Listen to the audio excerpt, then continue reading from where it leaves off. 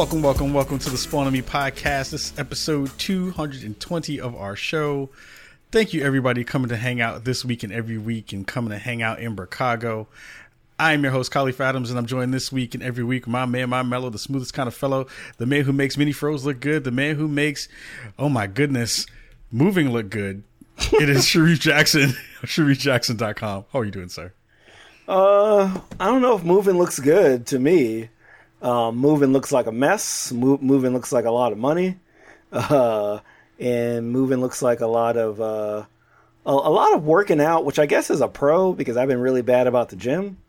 But I'm definitely gonna get a workout because we're not moving far. We're literally moving across the street, which means that I'm gonna be carrying a lot of the stuff back and forth. So I'll at least get a workout. You know what I'm saying? So, hey, I'll count that as my second quarter gym visit. Then we'll wait for the third quarter for my next gym visit.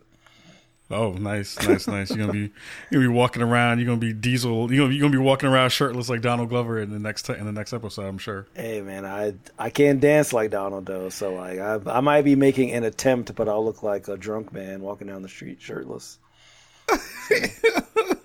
Like somebody helped him. He's doing his best Martin Lawrence with a sweatshirt on. Yeah, exactly. This is America for real. Oh my god, stumbling around. Oh my god. Also with us this week and every week, the dopest with the mostest. It is our Duchess of Diversity, the CEO, Grand Poobah of I Need Diverse Games. It is Tanya DePass. What up, Tanya? Nothing. Trying to get things out the door. You know, dealing with the book that Sharif is also in. Since you're being all modest down there in that corner. Dealing with that because it's less than a month till the book is out, and I'm kind of freaking out. Are you freaking out? It's like a little bit. All the ducks in a row, though. You gotten all knocked out and did all the due diligence and have all the cool things in all the spaces, right? So I figure you'll be good. Yeah, the thing is, once it's out in the open, once it's out in the world, there's nothing I can do about it, and then you have to deal with the reviews. Yeah, but you know. Take the good, you take the bad, you take it all in there, you have the facts of life. No? I mean, the cover looks amazing. I'm super excited. I'm super hyped. Because this is like a big deal. This is like huge. Just took a lot of time to get together. This is like a super cool project that you've been working on for a long time. I want you to be able to like take some time and like talk about it and like give folks at home like the kind of overview. If you want to take the time now and do it, or you want to wait till like later. I mean, I can. The book is done. It should be at the printers now. You know, as long as nothing else needs to be corrected at the last minute. But quickly, the book is called Game Devs and Other Tales from the Margins, and it is an anthology of people's stories that are in the industry and on the adjacent to the industry about what's like to be marginalized. It goes everywhere from almost a fictionalized account of kind of life in the studio to very real, in-depth, I'm tired of microaggressions from Sinead Bryant. Sharif has an essay in there if you want to talk about your own essay, so I don't botch the summary. Sure. But we have Steven Spohn from Able Gamers as well. There's a lot of really, really good people who have given their time and their words to this. And my pinned tweet has all the info on how to get the book. So, and I'm sorry for the pricing. I had no control over that. Word. I'm excited, and I hope that when it does come out, everyone goes and cops it and puts it on their bookshelf, and they have it with a nice little the book lights, and you put the book lights directly over it, and it shines directly just on that one book. Yeah, and all the other books feel shitty because they didn't get any light love. Wow, that's the way I want. That's the way I hope that people will cop the book and celebrate it and stuff like that. So that's dope. Dope. Sharif, talk about your essay. Yeah, so I wrote a essay kind of comparing these two different places that I used to play arcade games at when I was younger. There was sort of a laundromat and a pizza place that had kind of different kinds of sort of people in them.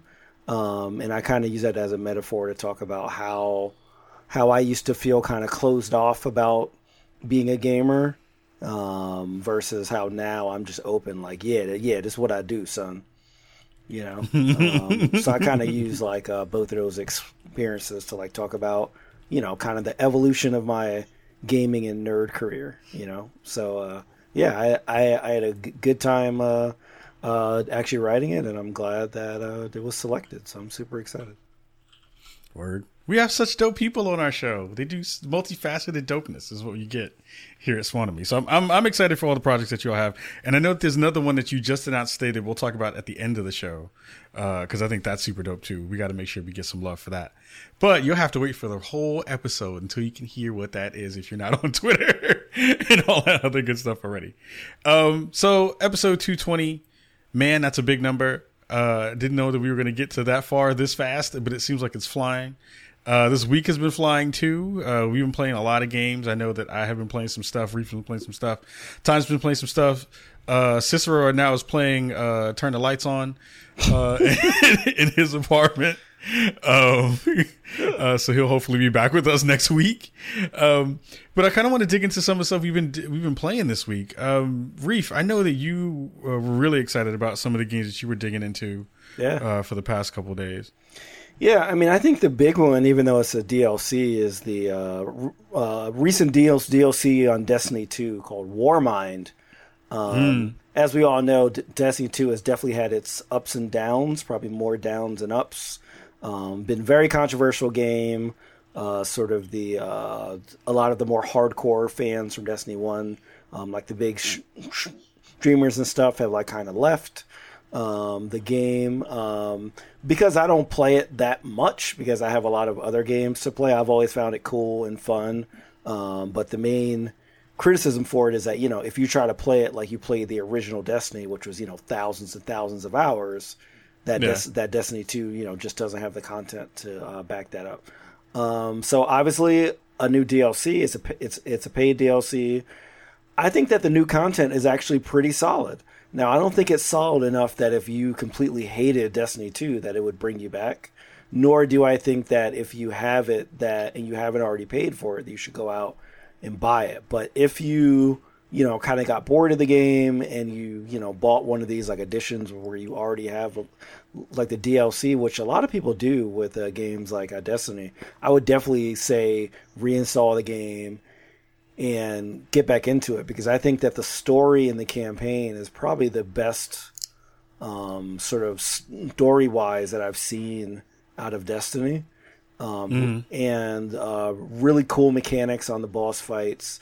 The changes that they made to a lot of the exotic weapons really make a huge difference, and really addresses like a big criticism of the game, which is that all the weapons kind of feel the same. In the sake of a balance. Now, like, they just unbalance the shit out of some of the weapons, and like it feels really good. You know what I'm saying? I'm much more of a PvE player than like a PvP player, and so like in that case, I'm like, I don't care if it's unbalanced. Like, if I'm having fun against a bunch of like enemies, that's all I care about. So I've been having a ton of fun with the new weapons.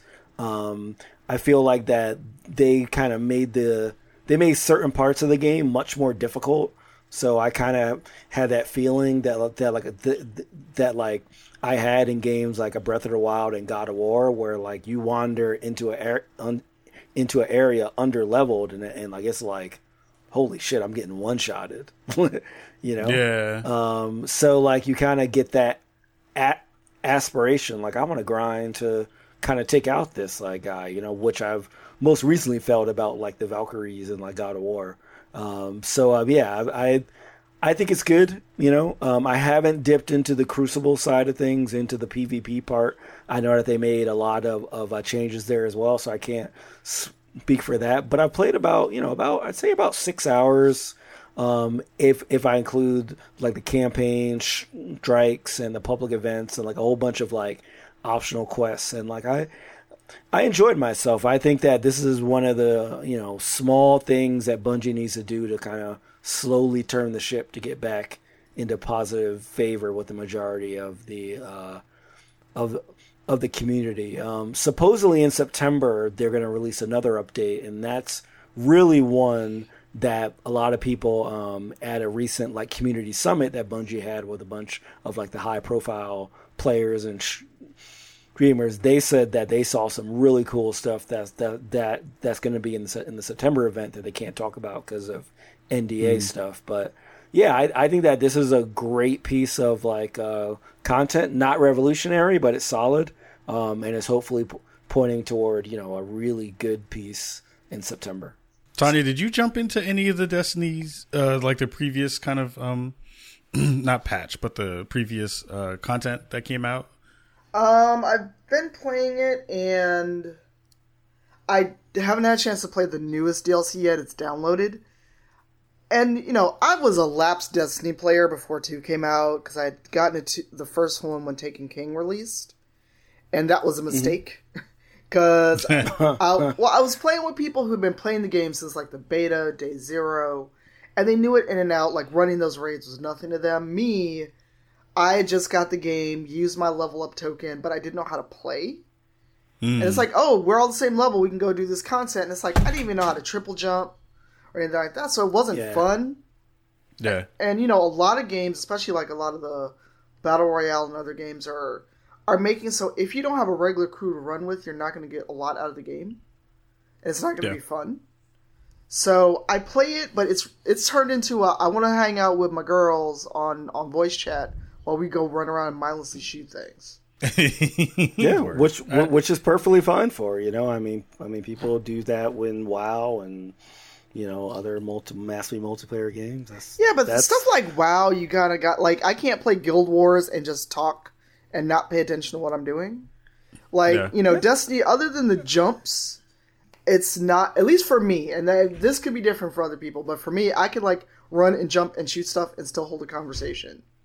It's not it's like a phone call. Like unless you're doing like a raid, which requires like a lot of cooperation in the mechanics and that stuff, I feel like it's you could just run around, jump, shoot, and just talk shit, and just catch up with the people. One thing I love to hear about is I know that Paris on Gamer Tag Radio often talks about how he plays Destiny with his son a lot, and like how they've bonded over the game and had lots of cool like conversations while they were just running around and shooting aliens in the head, So I think it's cool to have as just like a party chat thing, kind of, Yeah, and I'm my favorite. Sure go ahead. I'm sorry. Oh, that's okay. No, I'm sure I'll get into it. It's downloaded.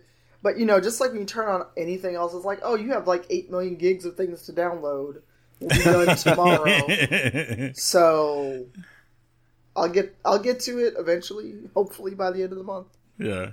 I feel like everyone's pile of shame is still growing from 2017. Yeah. It's like everyone still has their pile of shame they never really got to, and then more dope stuff is coming out, and then more DLC dope stuff is coming out. Like I love being in a room watching Paris's son carry him throughout large swaths of campaigns and stuff. It brings me nothing but joy to watch him fall off cliffs and all that good stuff. So I can talk shit about him. We have a running joke about who falls first whenever there's a jumping puzzle. So yeah. And I'm actually kind of happy to hear you say that about the games that will give you that time and space to just kind of like be with the people in the room and still like engage with the content, but you're not really paying attention to it. I kind of like that stuff where, Destiny kind of feels like that. Fortnite even feels like that in some ways too. Oh, absolutely. From the time that I've been playing that, but and I'll get to a little bit more about that once I talk about the stuff that I was running. But the Warmind stuff, I agree. It feels really good. It's weird because I gave up on Destiny for a very long time. Yeah. I got to like level 300 light when that was the cap, and then stopped playing because I was just like, there's nothing else for me to do. And was waiting for this new Warmind stuff to come out, and it feels good. I'm worried though that I'm still finding myself in that same kind of loop because I haven't started to get the like cool weapons yet, and I haven't started to like think about raid stuff yet, and I'm still like basically trying to get up to whatever the cap is so I can be competitive and be with people who are like actually going to do that stuff.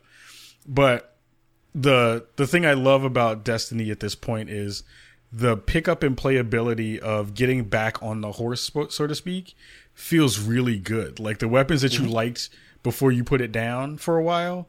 Once you pick them back up, even though they might have changed in the ways that their perks work and stuff like that, the actual like shooting of a gun with the stuff that you've been using for a while, you just find yourself just magically just in that same sweet spot really fast, which is super dope. I love that part. Yep. Like that part is super cool. What else are you playing besides Warmind stuff, Reed? I've been really digging this game that's out on all platforms, but I've been playing on the Switch called Raging Justice. It's essentially a love letter to like the side-scrolling beat 'em ups of the late 80s and early 90s, so it feels very much like Final Fight and Streets of Rage, which is pretty much where the name kind of comes from. And, you know, it's the typical thing, like the city's been taken over by gangs, you're a cop, but you go and beat the hell out of anyone in your way, and you can also arrest people and get bonus turkeys and food. So yeah, I mean, it's you know, it's unapologetically like it's a beat 'em up. You have the same levels. You have your warehouse level. You have the streets. You have the mansion. You know, and they throw in other cool things like you could drive around a lawnmower and run people over. All the enemies have dance moves, so like occasionally they'll just break into like a weird dance if they knock you down. Like, wait, what? Yeah, oh yeah, it's like a definitely like tongue in cheek kind of love letter to those games. I would say it has the challenge of them too. Like, it's definitely not an easy game. It's not as hard as the previous side scroller that I really liked, which is Wolverblade, which I loved, but that game was very difficult to beat. This game isn't as hard as that, but it even on normal, it has a nice challenge. But you know, I like the style of it. You know, it's $15. You know, I was gracious enough to get a review code for it. But yeah, I would definitely say, you know, if you have any nostalgia at all for those kind of games, I think that like that like this is a great kind of, you know, spiritual kind of successor to them, you know. Yeah. If you YouTube it or you watch some of the clips that like I tweeted out under the Raging Justice hashtag, I mean, you'll get a quick idea of like what it is. It doesn't try to be any more than it purports to. It's just like you're gonna punch, kick, grab, and pick up turkeys and beat big bosses. And bin chicken was my favorite from the chat. Bin chicken is the best term of all time. That's actually an Australian thing for what are those stupid birds that we would see them in the zoo, but they were walking around in Sydney just chilling. Ostriches? No, not ostriches. They were small. Ibis. Oh, ibises. Oh, ibises. Yeah. They're just walking around in Sydney. No, not emus, but they were ibises. And I was just like, why is this not in the zoo? And of course, being Australia, they're just hanging out, and I'm like, no, this belongs in a zoo. Australia, the land where everything could possibly kill you. Right. I was like, look, people already acted like everything was going to murder me sight unseen. Just everything. Oh, there's Kim. Kim was there with me and probably saw my, oh God, what is this? Why is it not in a zoo? That's kind of great. That's great. What else have you been playing, Tanya? What's some of the stuff that you've been having on your plate? Finished God of War, at least the story. And I was like, okay, so now there's still all of this world. I feel like I got my money's worth. In and out of Far Cry 5 with Malevant, who's in the chat.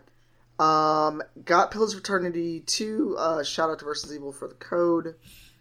And bought BattleTech. Haven't had a chance to play it yet. Okay.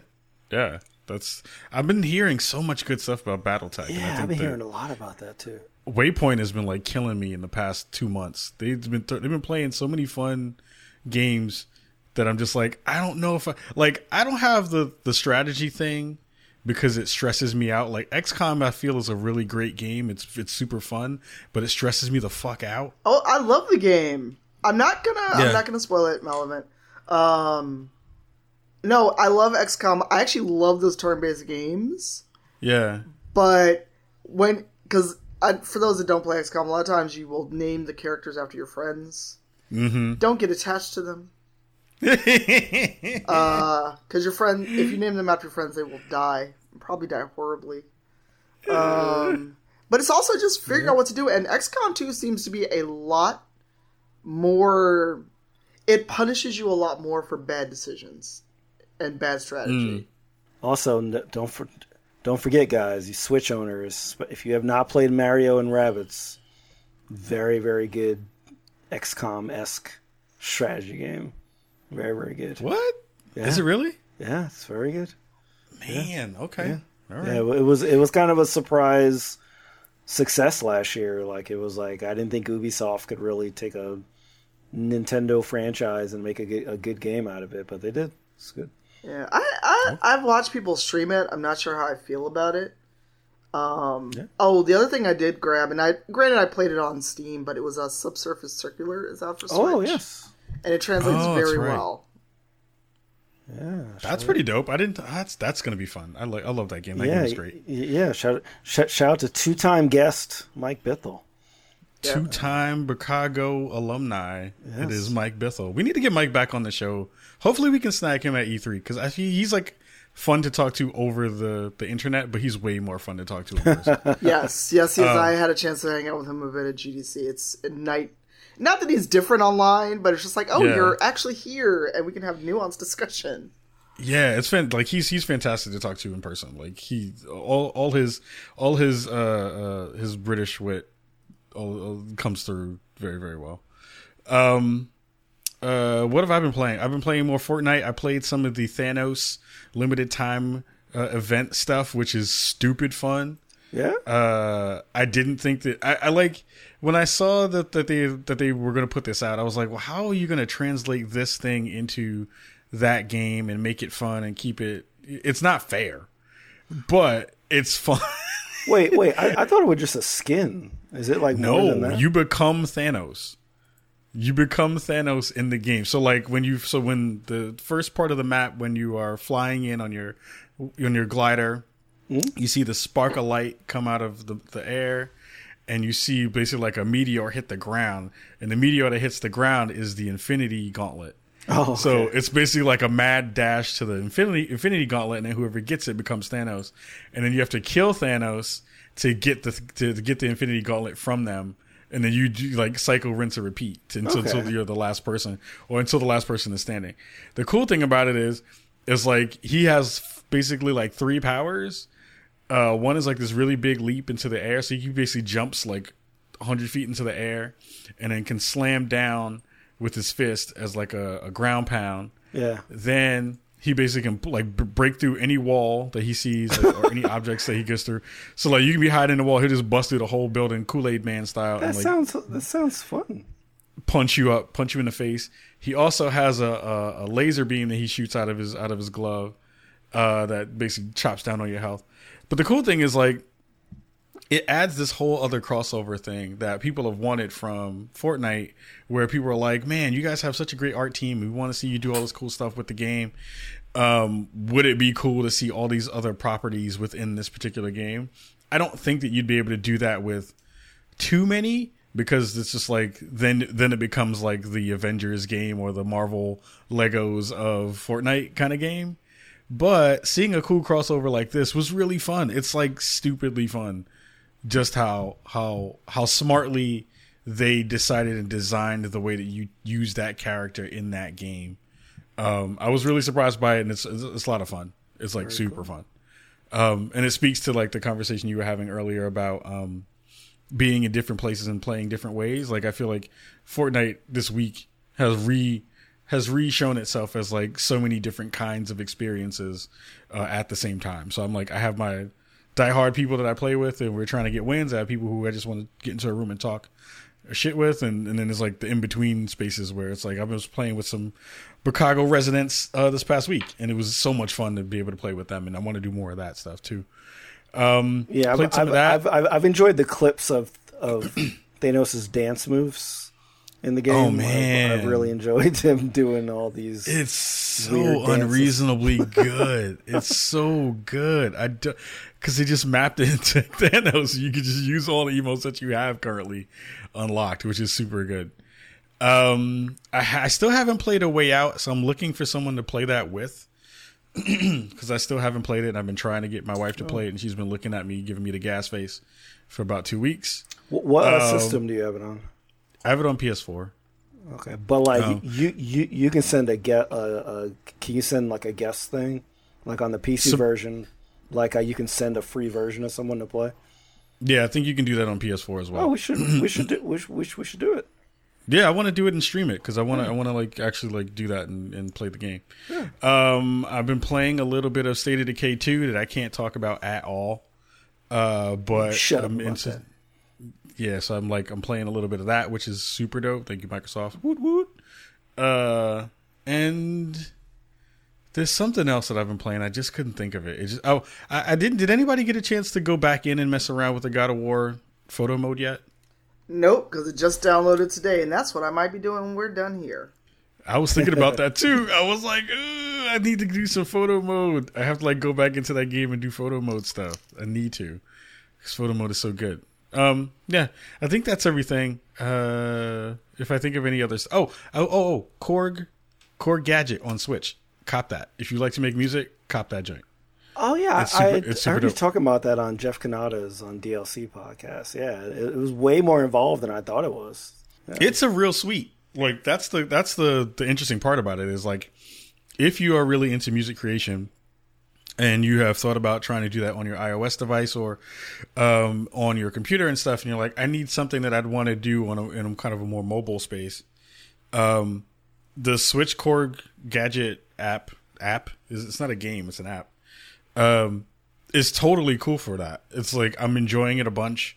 I just don't know how I'm going to get the stuff that's on it off of it. So that's the hard part. There's no real way to export that stuff yet, at least from what I can tell, besides basically like capturing it from a capture card and playing it that way. Or like, I guess because on the Switch you can still do like short videos, and maybe those short like videos 30 seconds. So it's like 30 seconds. If you get a 30-second beat, that's like half a note.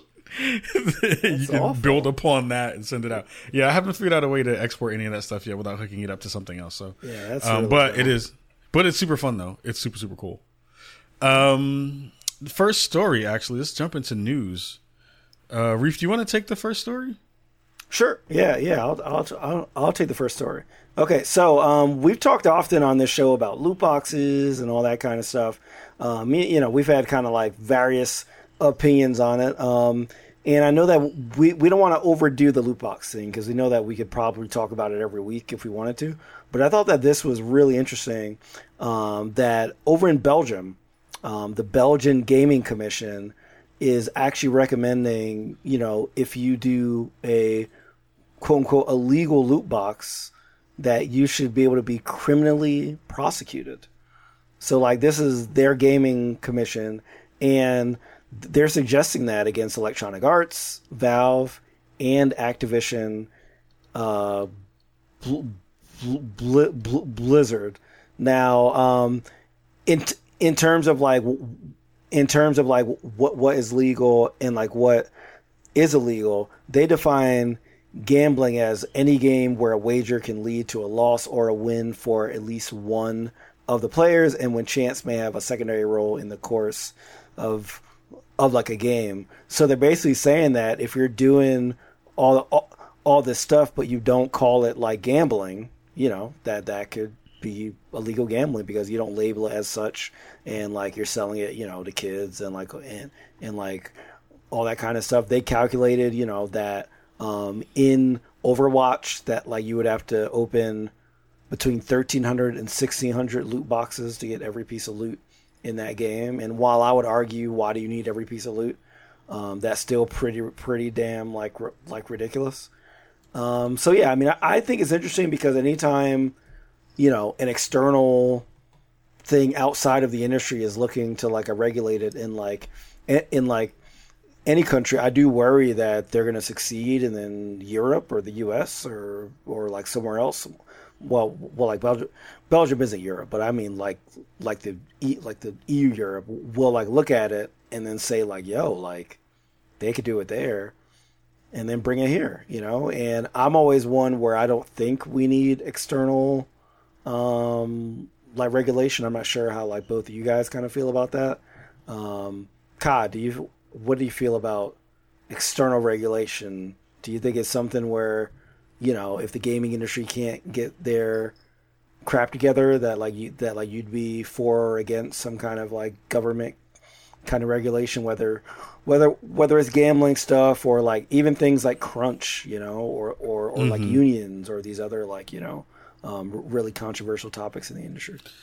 I think it depends on the particular topic, like crunch, and if people don't know what crunch is, it's basically like towards the end of a game, basically developers or the companies that developers work for will ask them to work really long hours to like make a game get over the finish line.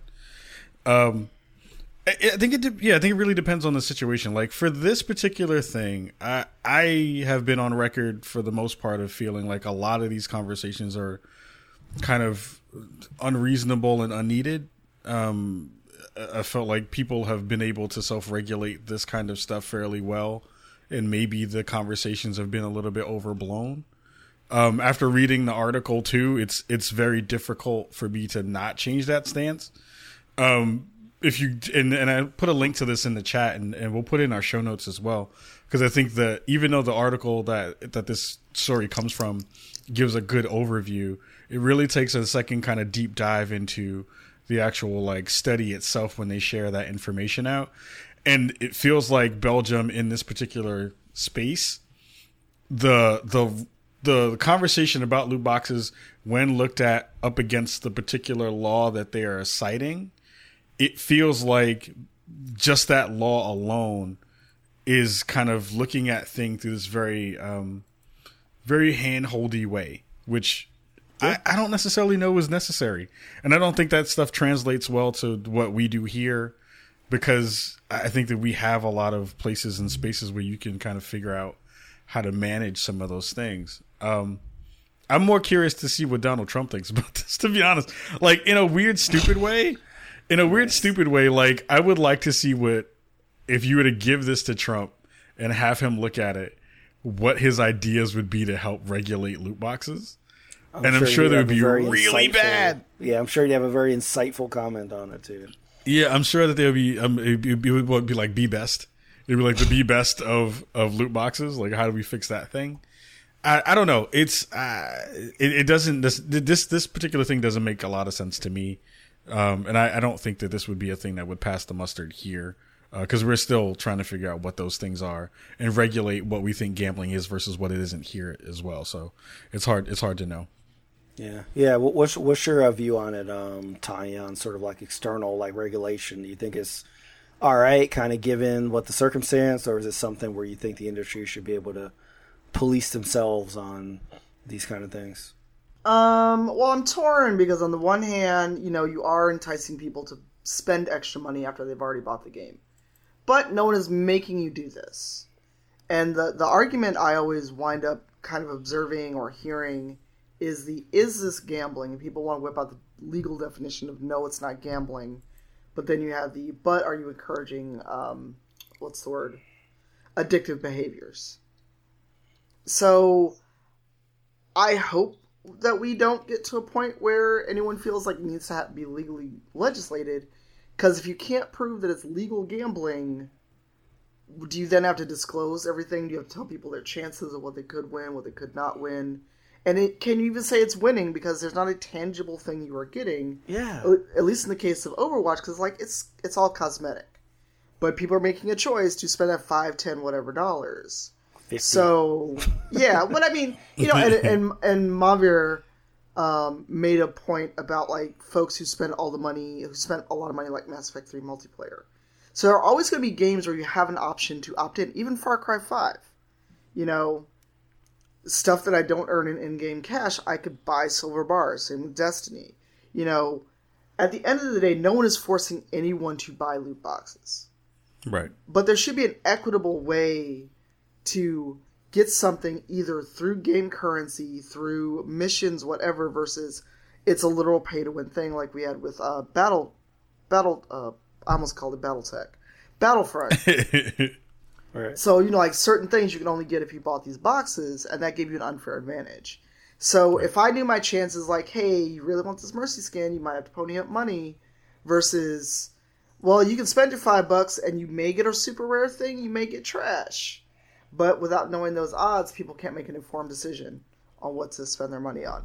I don't think it needs to go the way that Belgium is here. But, you know, as far as what Trump thinks, I'm sure he's going to blame video games on some kind of form of addiction. And and Obama. Look, I had to save those thoughts for so mad because it would be all the cussing. It would be all the cussing and nothing about games for the rest of the night. And we just know that, you know, video games have already been blamed for shootings instead of lack of gun control. So this is going to be yet another thing that video games get blamed for. But, you know, we can't even give people healthcare in this country, so no one's going to legislate a loot box. Right. Yeah, I really like what you said about the percentages. To me, like, just put the percentages on, because people that want the shit are going to get it anyway. Right. Like, put percentages on and then make everything available to direct buy, even if the prices are super high. Like, right. I'm like, just give people that option. Like, if you want to get a Mercy skin for $25, or you can try, like, loot boxes, I feel like that would be like the way to go, and I feel like it's a win-win. I feel like that, like, they would profit off of either people trying it in the loot boxes or paying these obscene prices for skins, which I believe there's some game I can't think of now where they do that. Like you can buy a skin or like, I think it's League, where you can buy like a skin or like heroes and stuff for like very high prices. But if you really want it, you know, like you'll do it, and it's not optional. I mean, it's like optional, you know. Right, so or have a way of like, okay, if you really got the money and you really want to spend $15 to make sure you get like this special skin, or if you don't get it during an event, because there's like a lot of Overwatch stuff that like it'd be great to have, but there's a rando chance for my $5 to $10 I may get something awesome, I may not. But right now you can buy a Mercy skin, and yes, it benefits breast cancer, and it's a good cause. But if they can set that up to direct buy this one skin for charity, you should be able to have a skin. It's like, well, if you got the loot, you can buy these skins. If you don't get it through regular means. Yeah, I agree. It's weird because I'm one of those folks who buys a lot of skins in Fortnite. I've spent probably way more money than I should have in Fortnite because they keep putting out really good stuff. But I never go into that transaction thinking that, like, in that one or in Overwatch or any of those other ones where it's like it's more chance as opposed to like I know exactly what I'm going to get in Fortnite. I'm paying for exactly what I want. Right. I never go into that transaction thinking like, oh man, if I don't get this, I'm going to be disappointed if I don't get the thing that I wanted. Like I don't have that disconnect where I don't see that being a part of the actual transaction. So I have a hard time, you know, reconciling with people who are like, well, it's an addictive behavior thing, and it makes it more difficult for people to like get over those things. I'm just like, I understand that, but you know the dangers going in. It's like, but some even people if you literally don't if they've got an addiction issue. Some people, and that's where a lot of this argument comes from, is that even if we can't legally pin it down as gambling because there's no tangible thing, there's no cash prize, there's no cash value, but we can say you are encouraging or making people want to do this because they don't know the percentage, they don't know the chance. So like, it's across the board, same chance every time I buy a loot box in what do you call it? In not Destiny, in Overwatch. If I buy $50 worth of loot boxes, that's what, 20 boxes, 15 boxes. That's 15 chances I know I bought, but you know, a lot of people do that because an event happens, they really want that one skin. And yeah, they're going to be disappointed, but if it's when you hit that unreasonable level of, I gave you money and I got crap. You knew that when you gave them your credit card info. Yeah. That's where I think the delineation needs to be. The people that know and they're upfront, like, here's my $15 during this event, I get what I get that I don't earn during play, versus people that feel like I got cheated. Now, this is me about Street Fighter V.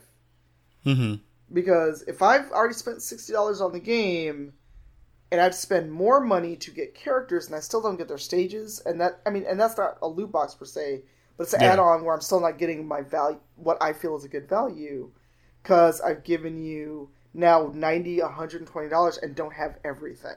Yeah, I think there's huge differences in those parts, and it's interesting because it's like you're consistently trying to fight the human condition and human behavior, right?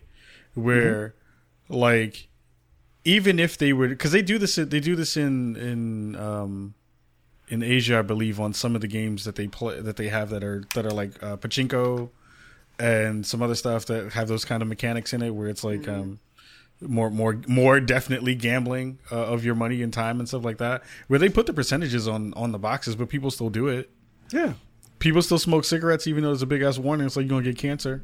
Yep. So it's like, how do you can still do all the things to safeguard people, but if the humans are going to still do what they want to do, then does it make a difference? That's the part that I've always been hung up on, where people are like, well, you gotta safeguard people from doing destructive things to themselves by not putting it out into the world. I'm like, yeah, but humans have been doing that for ever. Like, since there's been humans, people have been constantly putting themselves in danger and fucking themselves up and putting themselves in bad positions. Motherfuckers have bungee jumping. No one needs bungee jumping. That's the thing that no one needs. No one needs that shit, but people do it all the time. Like, you don't need it. Or jumping out of planes. Yeah, like, there's a bunch of shit that have like fucked up odds, but people still do it all the time. Flying is taking your life in your hands, really. Yeah, you know what I'm saying? Shit, black people can't even sleep in dorm rooms no more. So God knows, like, everybody takes risks. I'm not saying that people shouldn't be safeguarded in real ways if it's like really destructive behavior, but also people, like, humans going to do human shit. So like, you can't save everybody. It's unfortunate, but it's true. Anywho, after I took a big gulp of water, moving on. It looks like a really cool thing is going to happen for your phone in the next couple of weeks. It looks like if you ever wanted to play a Steam game on your phone, you'll be able to do so. It looks like they're going to have a Steam Link app on your phone, which I kind of like. And at first I would have laughed at this thing and been like, this is really stupid. But having seen how well the PS4 Link stuff works, I am actually okay with this. I don't know what game you would play from your library. Like, I don't know if I want to play Watch Dogs 2 on my phone like this, but I think it's a really interesting thing that could be fun for smaller games that are either, you know, turn-based, where, you know, I could totally see playing XCOM on this. You know what I mean? Like, that would be a fun game to kind of play on my mobile device. Is there anything, Tanya, that you feel like is a game that you might feel like would translate well in this kind of format? Stardew Valley is the only thing I can think of. Yeah. Huh. Stardew Valley, and even XCOM for me would be hard because it's a point and click. I have so much space on my phone versus the monitor I've got sitting in front of me. And you know, and do I need an internet connection? Is this going to help me when I'm taking a flight or when I'm on the train? What is, like, to me it's stupid, and I'm going to be the person who still laughs at it. If I want to desperately play games while I'm on the go that badly, I will take my laptop with me. Or, you know, I can not play a game for a couple hours while I'm in transit. To me, it's that's not fair. No one wants to not play video games in transit. I'm just saying, but I've got a Switch. Also, I've got a Switch. I've got a laptop. There's very little to me that's going to translate to the scale on my phone. And granted, I've got a large screen that is going to make it worth it for me. And are they going to try to charge me again to play the same games on my phone? I don't think they would charge you for it. It's a free app. So the app is free. Or remember, PlayStation wants to charge you for PS Now. And it's like, oh, rent the games you already own. Yeah, I mean, PS Now is for stuff that's in your older it's like an older library stuff. Right, but it's like, if I already own it, why am I going to pay to rent by the hour a game I already have? Well, it depends though too. Like, there are games like convenience, right? So like, I don't have a PS2 anymore, and I don't have a PS3 anymore. if there was a game that I knew that I wanted to have that experience in a short amount of time, it's like I just need to get that fix and feel what it was like to do that thing. It's cheaper. It's cheaper than that. I don't know if the technology has gotten better because I've only used it once in the trial period. And that was years ago, but I don't know if it's gotten better. But that would be a cool like application for it. I think. I don't know. Reef, what do you think? I mean, I think this is cool from a technological perspective, but I'm kind of with Tanya that it's kind of silly. I mean, I like the fact that it can also go to things like an Apple TV. So I can conceive of a situation where, I have my computer in my office and there's a game that I want to play downstairs. I could play it on my big TV through the Apple TV if it actually has a high enough like fidelity and is something I can control with a controller. I mean, it's so many specific cases. It's these few like specific cases where it's like, oh, that might be cool, but that's not enough to me to justify making this whole thing and making a big deal out of it. Like I'm not sold on this being really functional or really like utilized for anything other than a few edge cases. Yeah, right. Like this is the most like this is a cool thing that we know that we can do now, kind of a thing more than anything else. Yep. Yeah. This is like one of those things that like Google does when they have all their employees do that like 10% time or whatever, where they could do their own stuff, and like sometimes those come out as little betas and stuff. This feels like something like that. Like some Valve employee was just messing around and they were like, "Hey, let's just release it." It's one of those things that people are just like, well, all right. Somebody in the back, that guy who was like in the basement with the red stapler, who was like, yo, I'm gonna work on this one project and see if I can get it done. Yeah. All right. I give that person props. I give that person some love because I'm like, that person has dedicated and figured out a way to get that cool stuff to work. Last story of the night for episode 220. If you were paying attention to all the goodness on the internets, and saw a conversation about E3 leaks, which is coming up in less than a month or almost about a month from now, which is madness. That's even that close. You saw that Walmart in Canada basically spilled all the beans about a lot of different things that you'll probably hear in a month, including they did this on a listing on their website. They talked about and leaked a bunch of unannounced game titles on their website Wednesday. Some of those included Rage 2, Just Cause 4, Gears of War 5, Borderlands 3, Lego DC Villains, and there were also placeholders for stuff like Division 2, Beyond Good and Evil 2, and The Last of Us 2. It said many of the leaks have been since removed from the site, but you can definitely check those folks out. Wario64 on Twitter broke that story. And that person, whoever runs that account, usually is pretty on point when it comes to leaks and things like that. Like they're pretty reputable. So if they see or you see something from them, usually know that it's probably on point.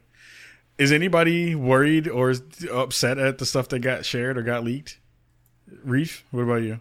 No, I mean, it's a bunch of part 2, part 3, part 4, part 5, the stuff. I mean, I don't see anything here that, I mean, Rage 2 is probably the one big shocker that I feel like if I heard that at E3, I'd be like, what? Because I never thought that. I guess now it's Bethesda since they own id, but I would have never thought that they went back to Rage. I mean, the first Rage was pretty dope. Like visually, it looked like nothing else.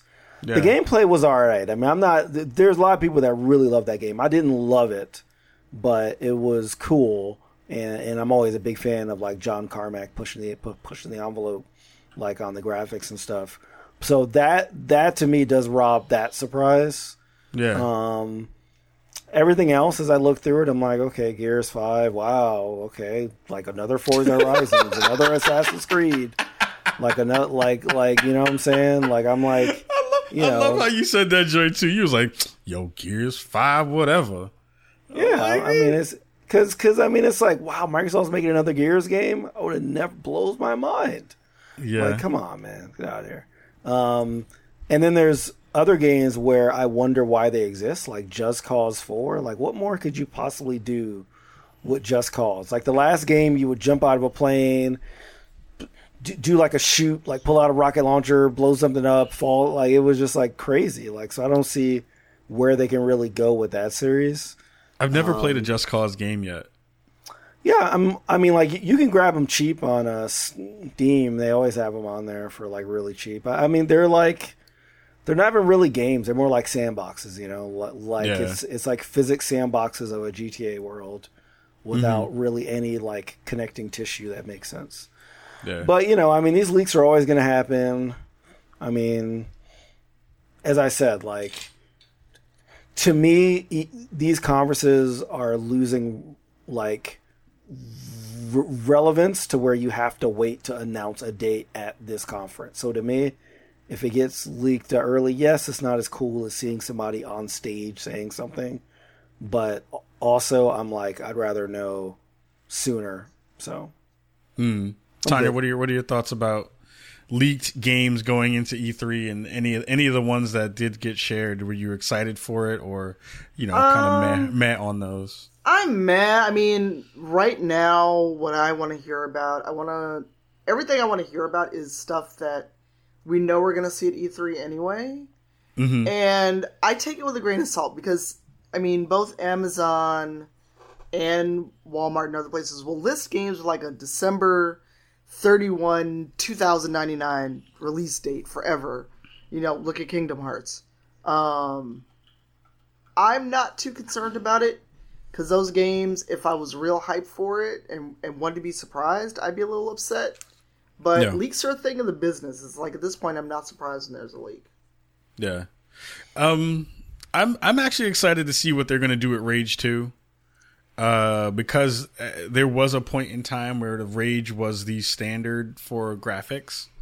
And when it came out, it was, like Reef said, no one had ever seen anything that looked that pretty. And also, I had a computer that couldn't run it, so it didn't make that big of a difference. It's like that was like my version of Crysis. That was like Crysis 2. That was like Crysis PTSD for me.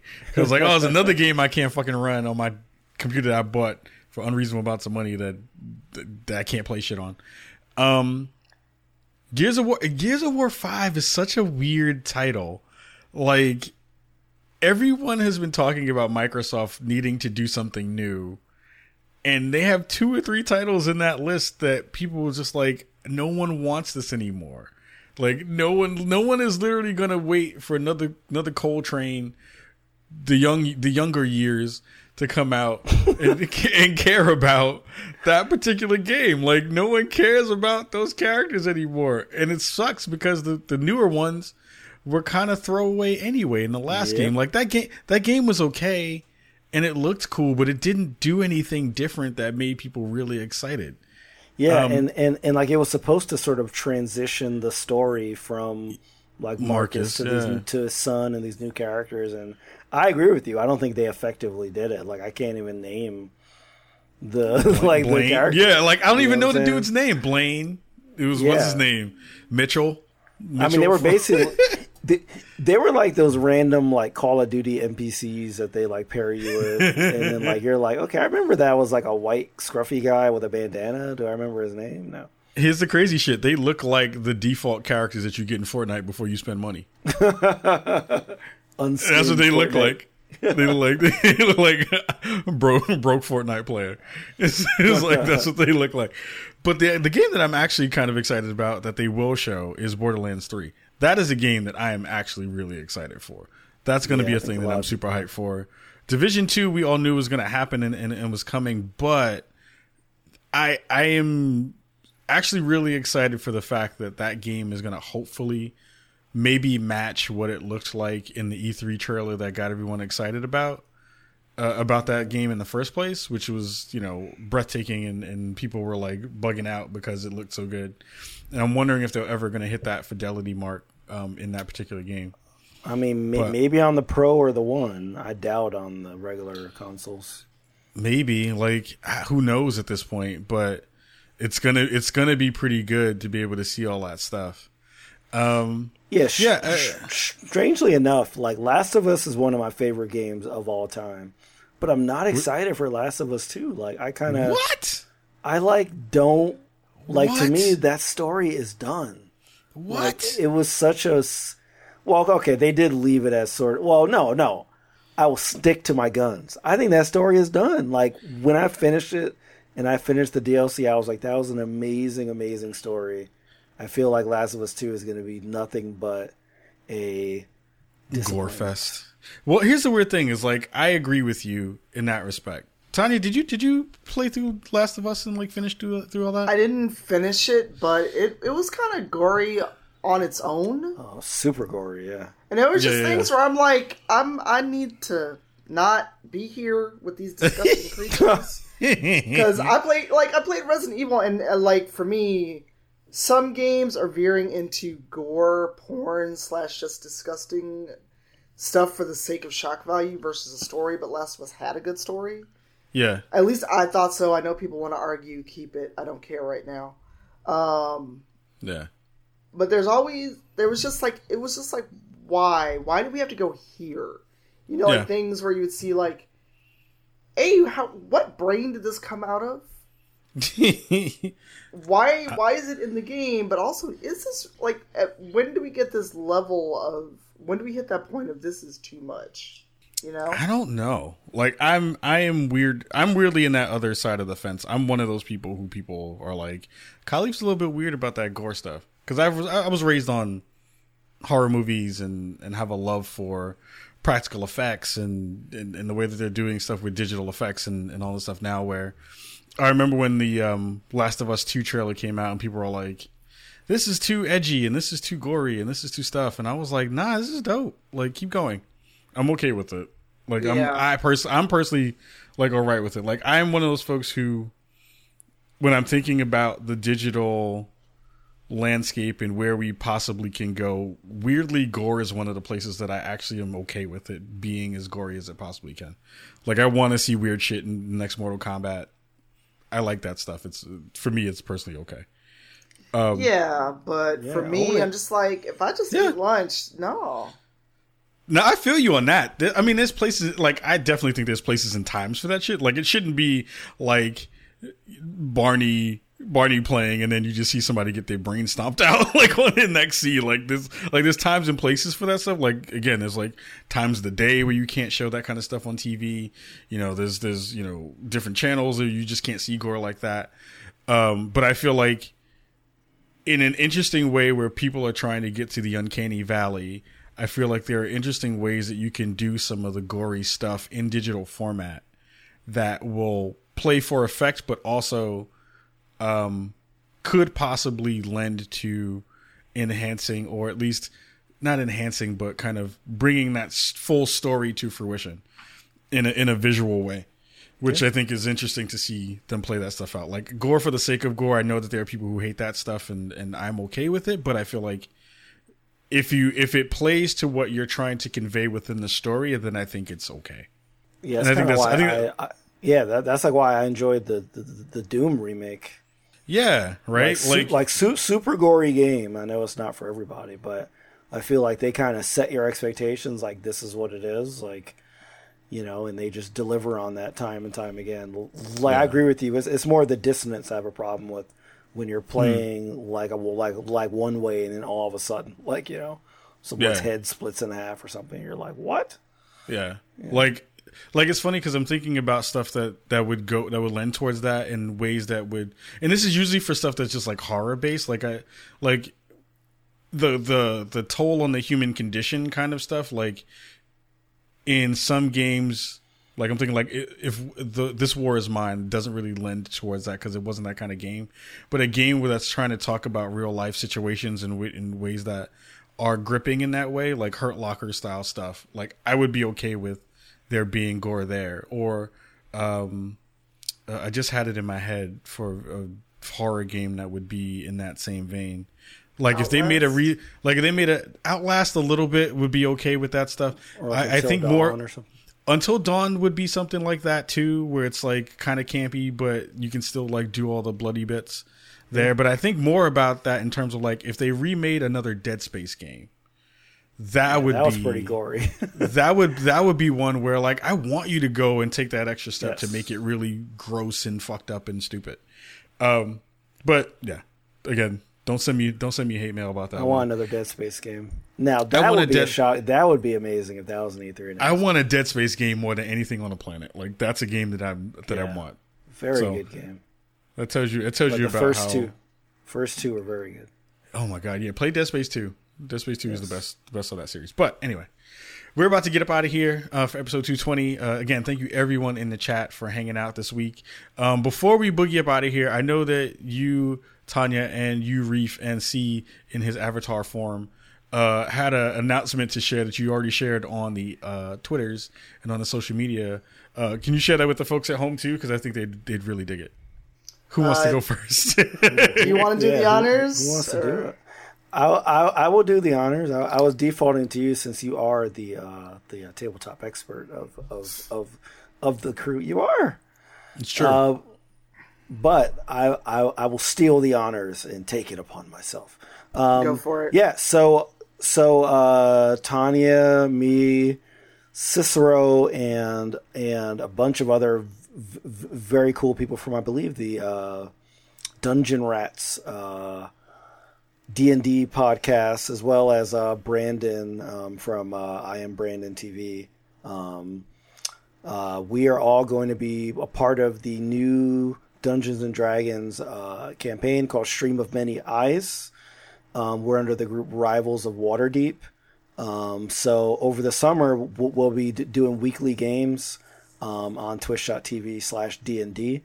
And the weekend of the 1st, we'll actually be in Los Angeles at D&D's big conference where they'll be announcing everything. We'll be playing some live games. There'll be some cosplay involved, and like we'll be kind of like mixing there with the other D&D groups and fans and like teams and all that stuff. So I'm super excited. We made all of our characters just like a couple of days ago.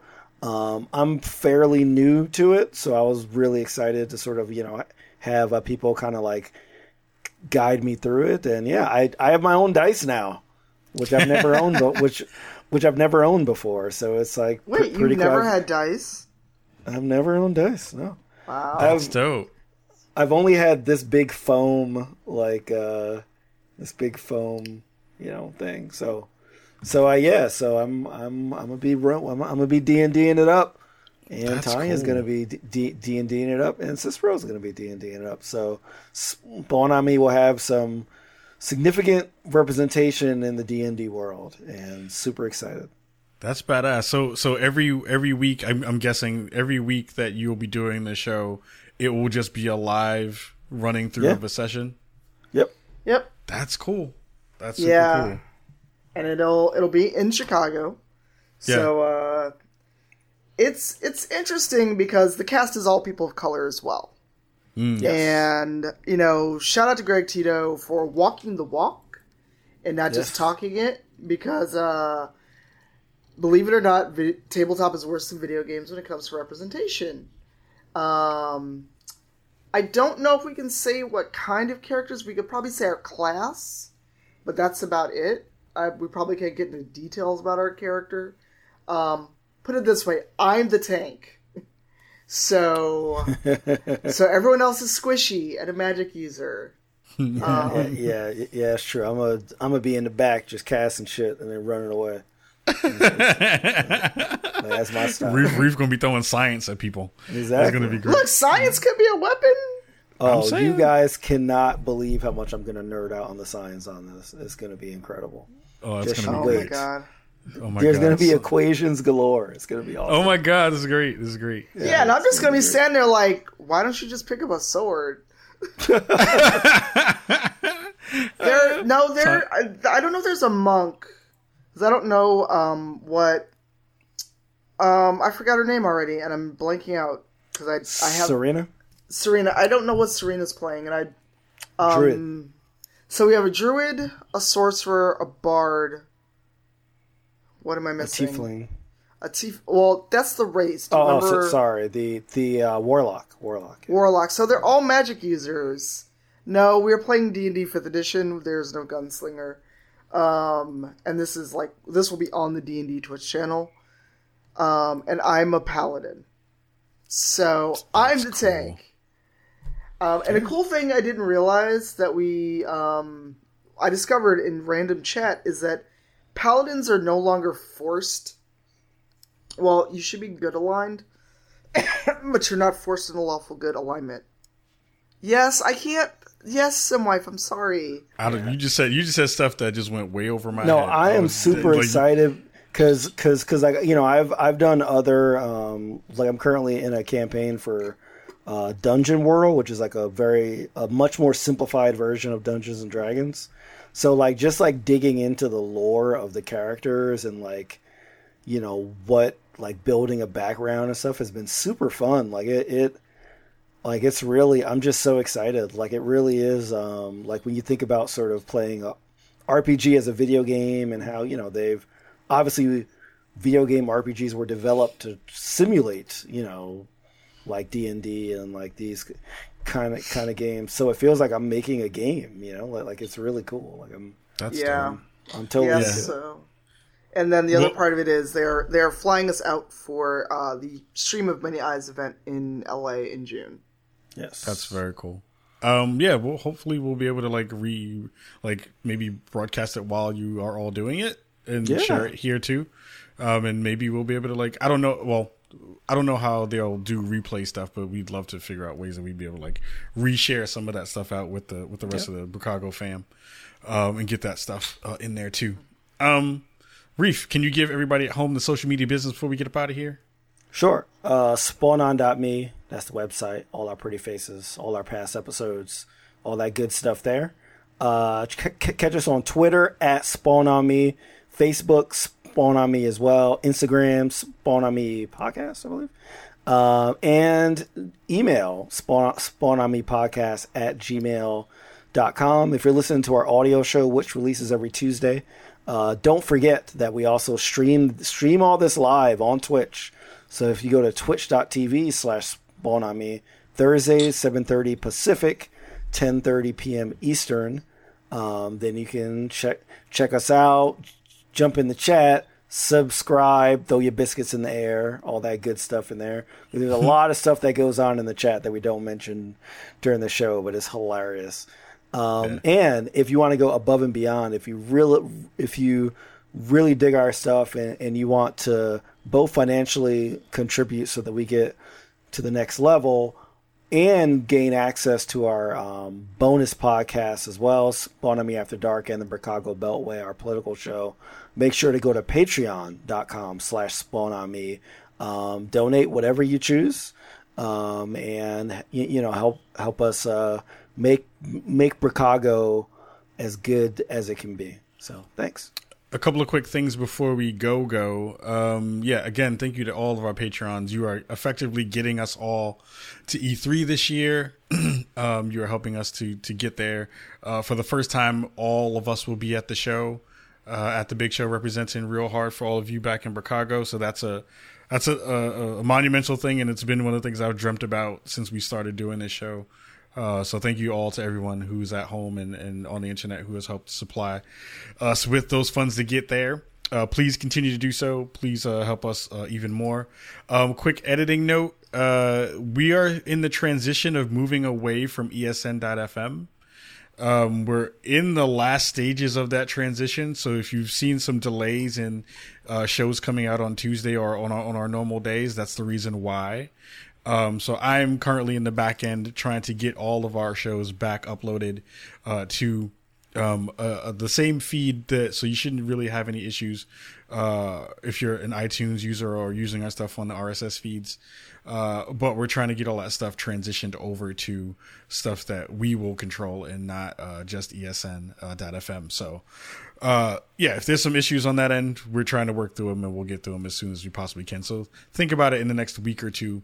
Some of that stuff will probably be done and fixed and moved over. So all the episodes in there will be up there in the usual places. So thank you, everybody, again.